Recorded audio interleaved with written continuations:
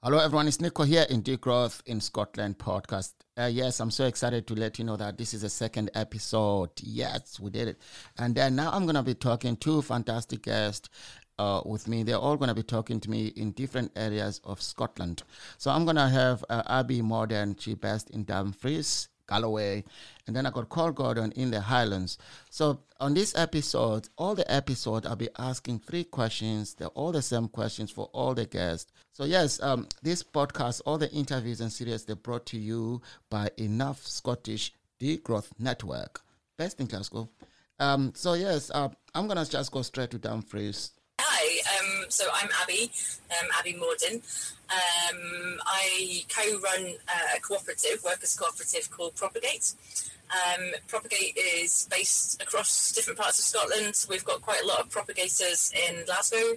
I'm in Dumfries and Galloway, which is a rural area in the southwest of the country. And we've got some propagate people and projects in places like Wishaw and in Kilmarnock as well. So we do a whole range of different kind of local community and sustainable food related projects. So that's our speciality is food, sustainable food, good food, resilient food, climate friendly food, all different things like that. So I personally do sort of some different types of work. I work with communities, with young people, with adults with support needs, connecting people to where their food comes from, that kind of work. I also work with farmers. So working with the farming community in this area, looking at kind of moving away from quite sort of resource-intensive agriculture to more nature-friendly agriculture. And then I also work with councils, local authorities and the public sector, helping them to move towards better food systems as well. So, yeah, a whole range of different stuff. Okay, let's move on to the first question. The first question is, how would you explain or describe degrowth or decolonization? I think to answer that question, we need to look at what is growth and what is cancer. But I guess the first part of that is what is growth. And in this context, we are talking about economic growth. And this kind of paradigm, this ideology that we need to have endless economic growth to create more wealth and more GDP, more gross domestic product. We need more money. We need more capital.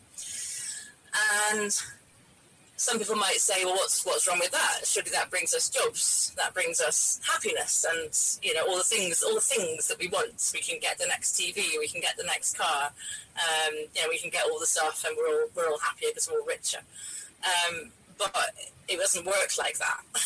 In reality, that economic growth is dependent on the Earth's resources. There is basically no economic growth happening without the use of fossil fuels like coal and oil, without mining for the precious metals that we have in our phones, without the lithium that's being used to create electric car batteries. And all of those are the Earth's resources. So our economic growth is dependent on extracting and using the Earth's resources. And those resources are finite. They have a limited lifespan. They're not never ending. So we cannot have this endless growth on essentially a finite planet. We only have one planet. So there's that side of growth, and the other side of growth is that because most of the companies, the multinational companies and corporations that are perpetuating this endless growth are really only answerable to a small number of shareholders and directors who tend to get paid, into the millions, if not billions. So this growth really only benefits the rich and doesn't, there's the trickle down effect that people kind of talked about decades ago doesn't really happen. We still have massive inequalities between the very rich and the very poor all over the world.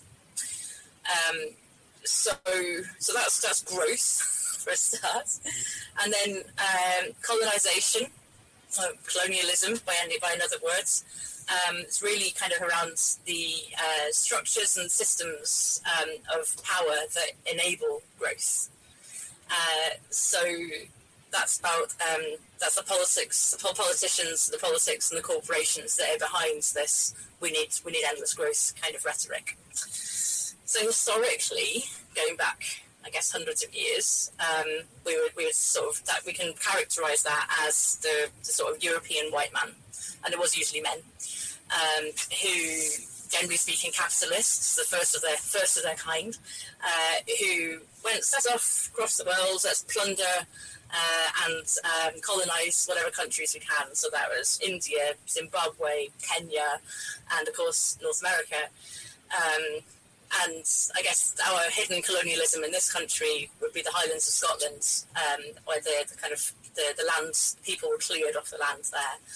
So those colonialists, those early colonialists, not only plundered those countries for their resources, but also oppressed the people and repressed those cultures.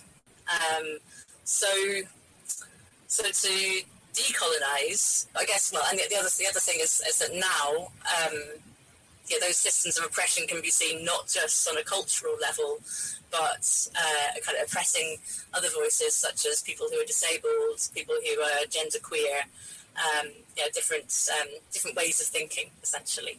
So there's lots and lots bound up in this kind of colonialism and colonialist mindset, and it's about oppression and it's about power. So degrowth and decolonization are the opposite of those things. So degrowth is around finding alternative ways of living and being. That means that we do not have to endlessly squander and plunder the Earth's resources, but looking at what we've got and saying we have enough. There's enough, and there's enough to go round. And also deconstructing those power structures that enable that endless growth as well. And to decolonization is around intentionally seeking to dismantle those structures and to sort of build alternatives to those ideologies and those mindsets, which perpetually kind of want to repress and suppress other people and other cultures. And importantly, it's about reconnecting with people who have lived closest to the earth in the past, and reconnecting to the earth and reconnecting to indigenous cultures that have lived closest to the earth. It is explicitly anti-racist, and it explicitly makes space for minority voices. Well, explanation there about degrowth. Yes, I've got a second question for you. How do you put these ideas into practice in your work or in community?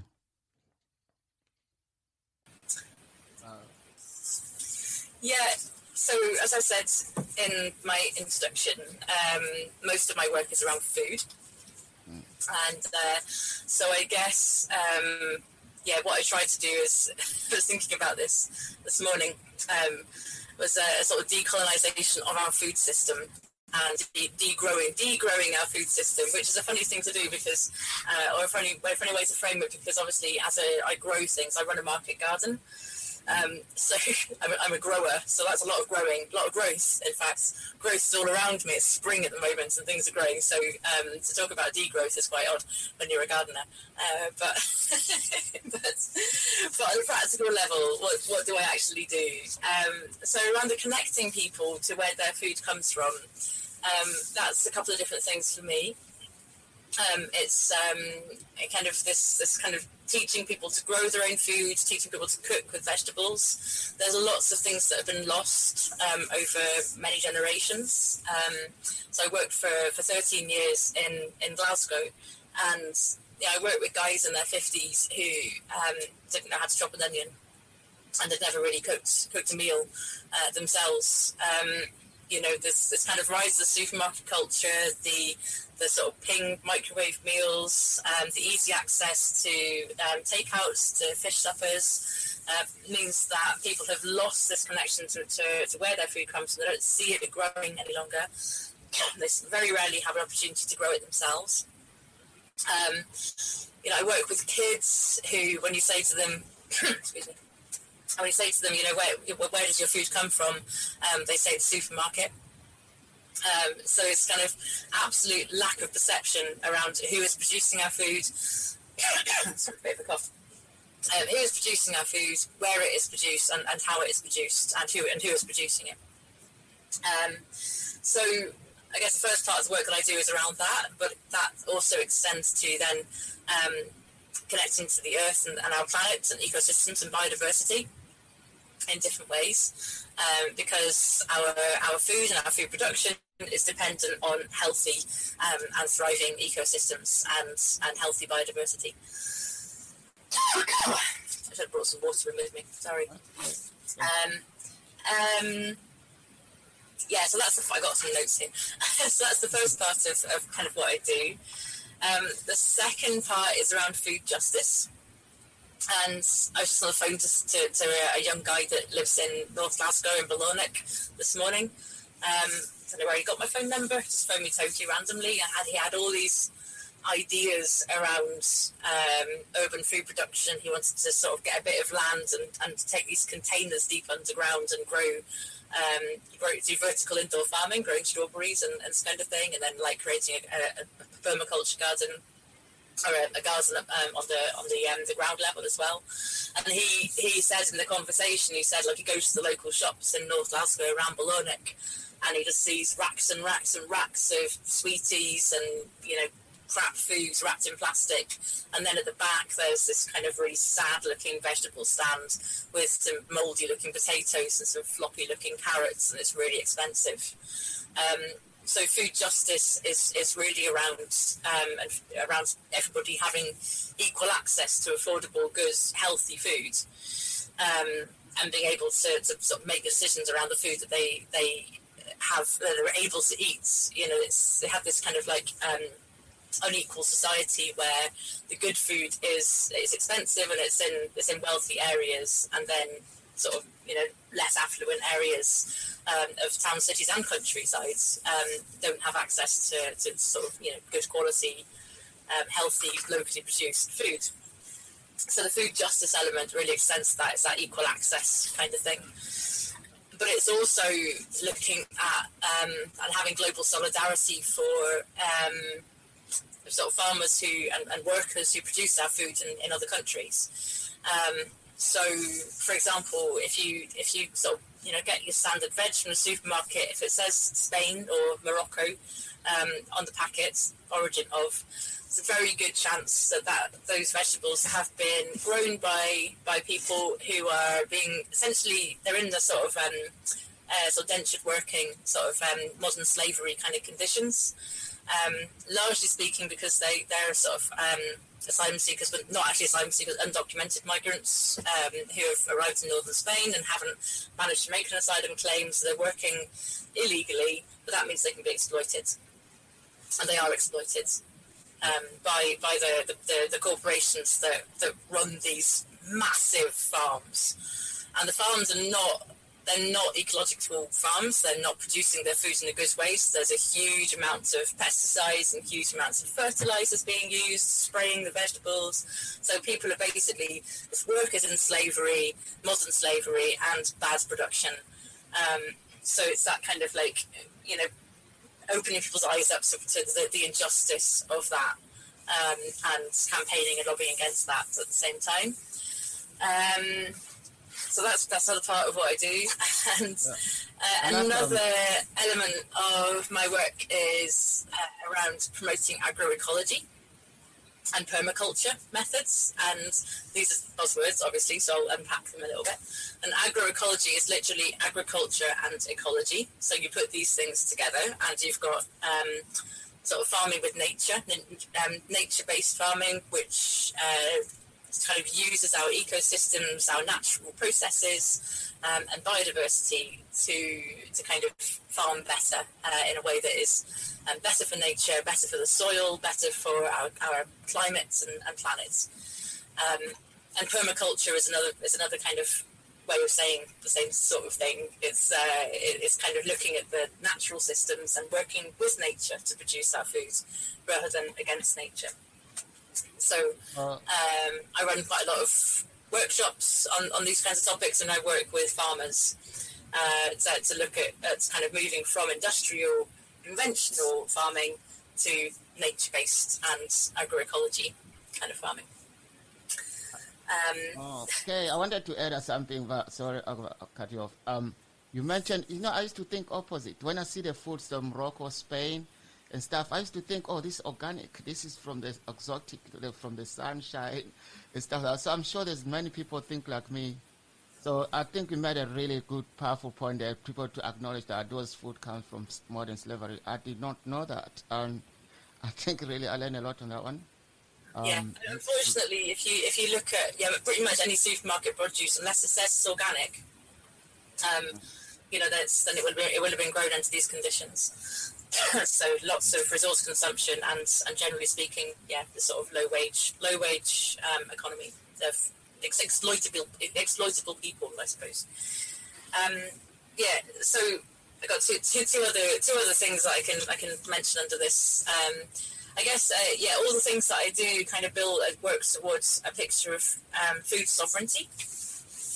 And food sovereignty is another buzzword. So literally means it's a sort of a globally agreed definition of food sovereignty, and that is around everybody should have equal access to affordable, good, healthy food. So everyone, regardless of their social, economic, or cultural background, should have equal access to affordable, good, healthy food.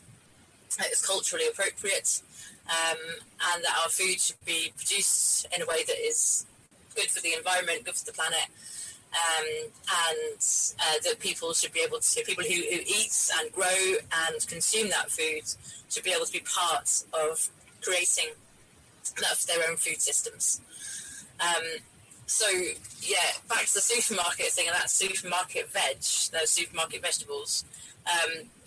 They've been kind of produced all over the world, and they're all part of global supply chains. So you've got all your produce flying in from all over the place. Huge amounts of kind of food miles and carbon footprint miles on that. So another big part of what I do is looking at kind of local supply chains and cooperative distribution systems. So out here in Dumfries and Galloway, I work with other local producers. As I said, I run a market garden, so I've got about half an acre of vegetables that I grow and sell locally. But I also work with other farmers and other food producers in this area, and we've set up a sort of loose cooperative. So we team up, and every month we sell our produce together, not in a real life market, but online. So, because everyone shops online these days, so people can go on the website and they can choose the organic beef, or they can choose my vegetables, or they can choose some jam or some chutney from over there, and then we do a cooperative distribution where we then bring all that together and then deliver it to local people. It is unfortunately more expensive, but that's because it's unfortunately the kind of farming that I do. I don't get any sort of grant payments or any subsidies from the government. So my neighbours who farm cattle and sheep and dairy, they all get subsidies and payments through political mechanisms, which I'm not eligible for as a small-scale vegetable producer. The last question is, there is a phrase, if it's not just, it's not degrowth. What that means to you? From a food perspective, because that's what I'm obsessed with, is fair and sustainable and healthy food systems. So just means fair and equitable, and it's not just about people; it's also about planet to me. So it's got to be fair to and healthy for our ecosystems. It's got to be fair for the consumer, the people that are buying the food. It's got to be the right price, but also fair for the workers and people who are producing that food and working within the food system. And I think as I said, how we get to that point is the big question. And it really is about sort of redistributing of our current wealth and our current resources, and looking at how we do things differently. So, in Scotland we don't have equal access to land. That's a massive issue. Most of our land's owned by a small percentage of people. As I said, I run a market garden and I rent a bit of land from my friends, and I've been trying for the last 2 years to buy or lease a bit of land of my own, like a bigger plot, so I can increase my vegetable production enterprise, and that should mean I can bring my prices down as well. But it's almost impossible because the land is tied up in these farm payments and these subsidies. So the farmers get these grants from the government, and they won't sell the land because to them more land equals more money. So I as a kind of new entrant into farming, somebody that wants to get into it and get access to land to start producing food, I can't, because all the land is tied up in money for other people already. So yeah. So if it's not just, then it's not degrowth, and that's absolutely true. And it also comes back to this equal access in low income areas, and making sure that the shops that we've got on street corners are serving and able to sell good quality produce, and not just like shelves and shelves and shelves of crap bread and like highly processed sweeties and stuff. And there are some really good projects around Glasgow that are doing that. There's some excellent work going on. There's a few community food shops. So one particular one that I can think of is in Govan. And it's in the Elder Park area of Govan. It's called Dig In. And it's a little community greengrocers, basically. So they get their produce in from a range of different places. They get whole foods in from Green City. Green City is a worker cooperative in Denison. So everyone who works at Green City is paid the same wage. So that's the first really good example of kind of justice, wage justice. And the food that they kind of source and sell through Green City is they have a really strict policy about it being sort of well produced, whether it's organic or ecologically produced, and also fairly traded. So they only distribute that kind of produce. So Dig In buy their produce from Green City, and then they buy their produce as well from the big fruit and veg market in the east end of the city, in East Glasgow, northeast Glasgow at Block End. Now, that food is coming from all over the world, so some of it will not be will be unfairly traded in the way that I've been describing. But I think they can have a good sourcing policy, so they'll try and make sure they get good produce. And they because they're funded, they have a grant funding that enables them to keep going, to rent that space and to pay workers, and have volunteers coming in and helping to run the shop. And it's run by a community organisation. They managed to keep the prices nice and low. So only put a tiny markup on each of the products. So that means that local people in Govan, via Dig In, have got access to really good food on their doorstep in what is traditionally a very low income area. So that's one really good example. As I was saying in the beginning of this episode, I'll be talking to Abby Morden. She's in Galloway in Dumfries, or Dumfries, Galloway. Yeah, and then we'll be joined by Cole Gordon. He's also in a different area of Scotland. He's in the Highlands. So yeah, over to you, Cole. My name's Cole Gordon. Thank you very much for having me. I'm a farmer's son who lives up in the Scottish Highlands, and I have, in the last couple of years, moved back to a family farm. And a lot of my work is to do with that context and what that means, both in terms of agriculture and also the land, and how I've got here, and how my So I think that like my background, as I say, is a lot to do with farming and growing and sort of living things. And I was thinking about this question, and there was a book that I have called Growth and Form, and it's about how in natural systems there's various things and how they grow. So cells or plants or shells or horns or whatever. And it's by a guy called Darcy Thompson. Sorry.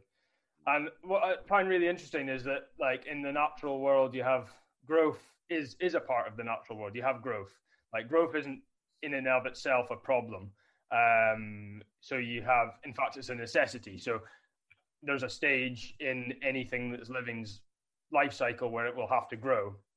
But at some point, that's not the only process that's involved. So there's a saying that I've heard about oak trees, where an oak tree will take 300 years to grow, and then it will then take 300 years to continue living, and then another final 300 years to sort of slowly decay and die.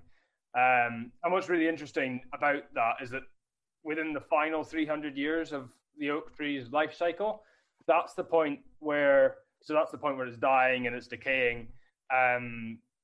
That's also the point where it supports the most other life. So the most life that other creatures are able to sort of be supported within that life cycle is at the final stage.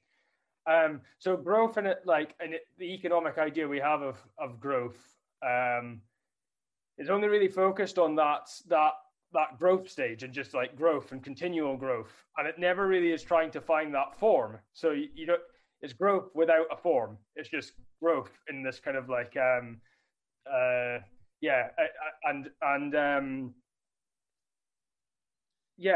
suppose there's not that many sort of things within the natural world which just continually grow without taking some sort of form or without killing the host. So that's kind of one thing that I was immediately thinking of, is that the growth in and of itself is probably, I find the term degrowth slightly problematic, because it sort of maybe gives the impression that growth, we're trying to do the opposite of growth. And I don't think that's necessarily it. It's just, we need to have growth as part of a lot of other things. And that endless growth can't be all we're talking about. And that we need to sort of create the conditions where this endless perpetual growth isn't necessarily a requirement or a necessary thing to keep these systems that we're all living in going. And that's kind of where we are at the moment, is that the economic structure that we have is that you're required to have that growth. Well, explanation there about degrowth. Yes, I've got a second question for you. How do you put these ideas into practice in your work or in community? Yeah. So I suppose I found it really useful to give myself some limitations with because I in sort of previous years I would be thinking about all the different problems there are in the world, and it's very overwhelming and all the rest of it, and it always still is overwhelming. But there's a phrase that I've come across, which is dig where you stand. So you sort of look at these things from exactly where you are. And I found that really helpful, because the narratives become both, it's more tangible how everything connects. And I've found that really useful. And so my work that I've been doing in recent years is to sort of look at the ways that colonization has affected the land here and the people here, but also how the people here have gone out and played a part in colonization in other places, in other parts of the world, and how there are really two sides of a coin, and what the processes there are to these things.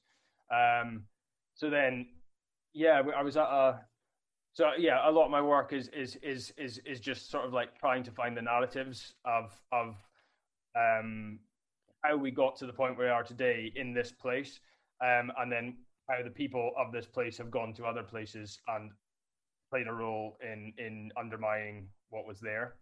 I was on a call with when the COP was happening late last year, with a group of amazing women from the Amazon, and it was a kind of exchange between people from Gaelic tradition up here in the Highlands and folks from there in the Amazon, and we were talking about how the pressures that they're having there, and so there was a phrase that my friend Ian McKinnon used. It was like, at the moment you guys are in the fire, but here we're in the ashes because it's already happened. We've already gone through some of these processes, and I think these narratives to understand that, like, in a place like here, which is like the heart, it's part of the heart of empire and all the rest of it. We've gone through some similar processes that other places have gone through, and to see that, I think, is really empowering in terms of both understanding here how we might be able to change, but also seeing solidarity with all our story here as only being a small part of a much larger story, and the connections and solidarity that might be able to help with. The last question is, there is a phrase, if it's not just, it's not degrowth. What that means to you? Particularly with looking at this from a sort of decolonization point of view, is that we're very careful that this stuff doesn't become exclusionary to people who, it's not about them and us. It's not about you being allowed in this group, and it's not about exclusionary.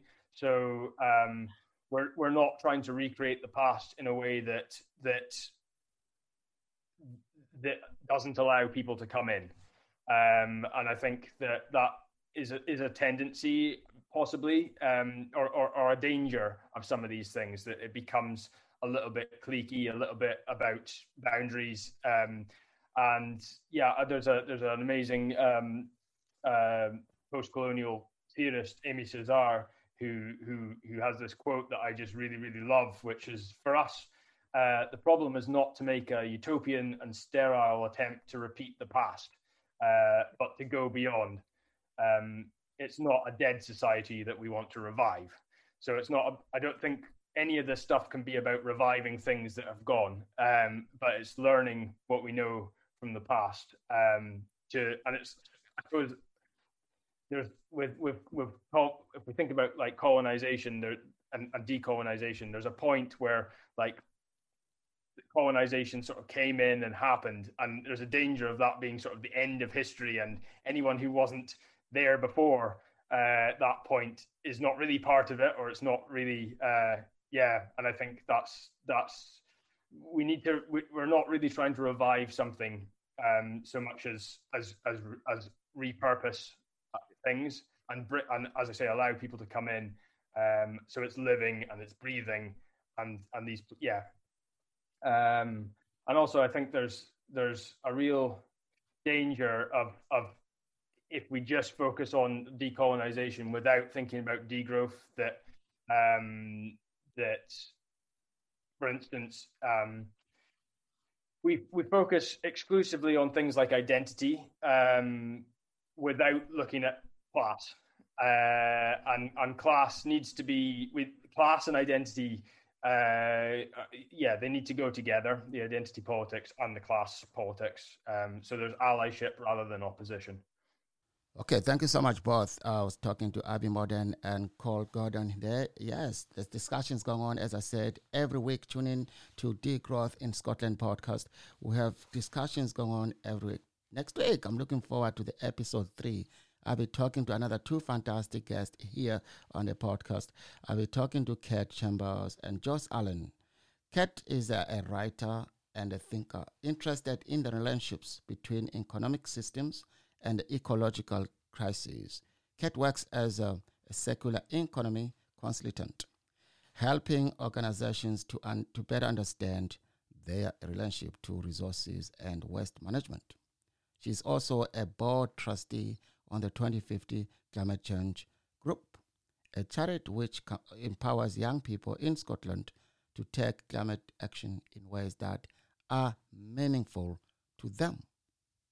And George Allen is a co-director on It's Arts in Aloe Sky in the Highlands. You're going to hear me talking both of these guys. Fantastic. So please tune in on the 3rd episode next week. Tune in. This is great to hear all these fantastic people here. And the other update on the 31st of March 2022, we have an event.